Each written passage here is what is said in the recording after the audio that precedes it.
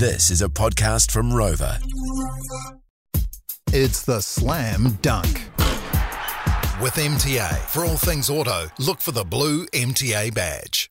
Today, new Finance Minister, Nicola Willis, What's Up Willis, outlines her mini-budget. Don't expect any handouts, no saucy rolls, lolly snifters or tangy fruits, or immediate tax cuts, although you can expect an announcement around the tax cuts and the timing today. They'll tell you if they're on or not. But the so-called mini-budget will be a full-scale war or assault on Labour's record in office. Labour's detractors in Treasury, public servants, will have told National where to find the holes, and they've given them plenty of ammunition for today. Expect larger deficits, more and bigger holes, and then times it by 10, as What's Up Willis gives it plenty of raspberry on the way through. Her only struggle will be holding back and keeping to time. This will be an exercise in telling us what she's found rotting in the basement of the beehive. This, to be blunt, is a PR exercise in telling us the worst-case scenario, which will be painted as way worse than anything we ever thought.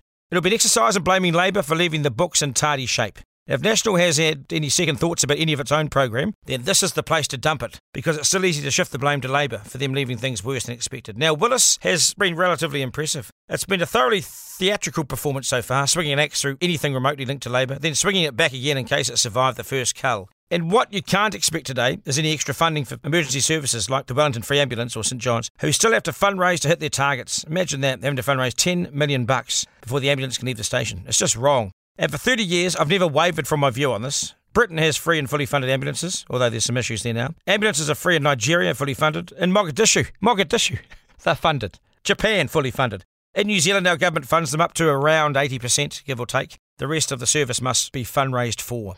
Wouldn't it be nice if such an important, vital service didn't have to think about raising money and throwing the bucket round? It takes hours and hours and hours each week just to raise the money to get the service. That's for another day, though, for Willis, I suppose. Today is payback for all that time sitting in opposition.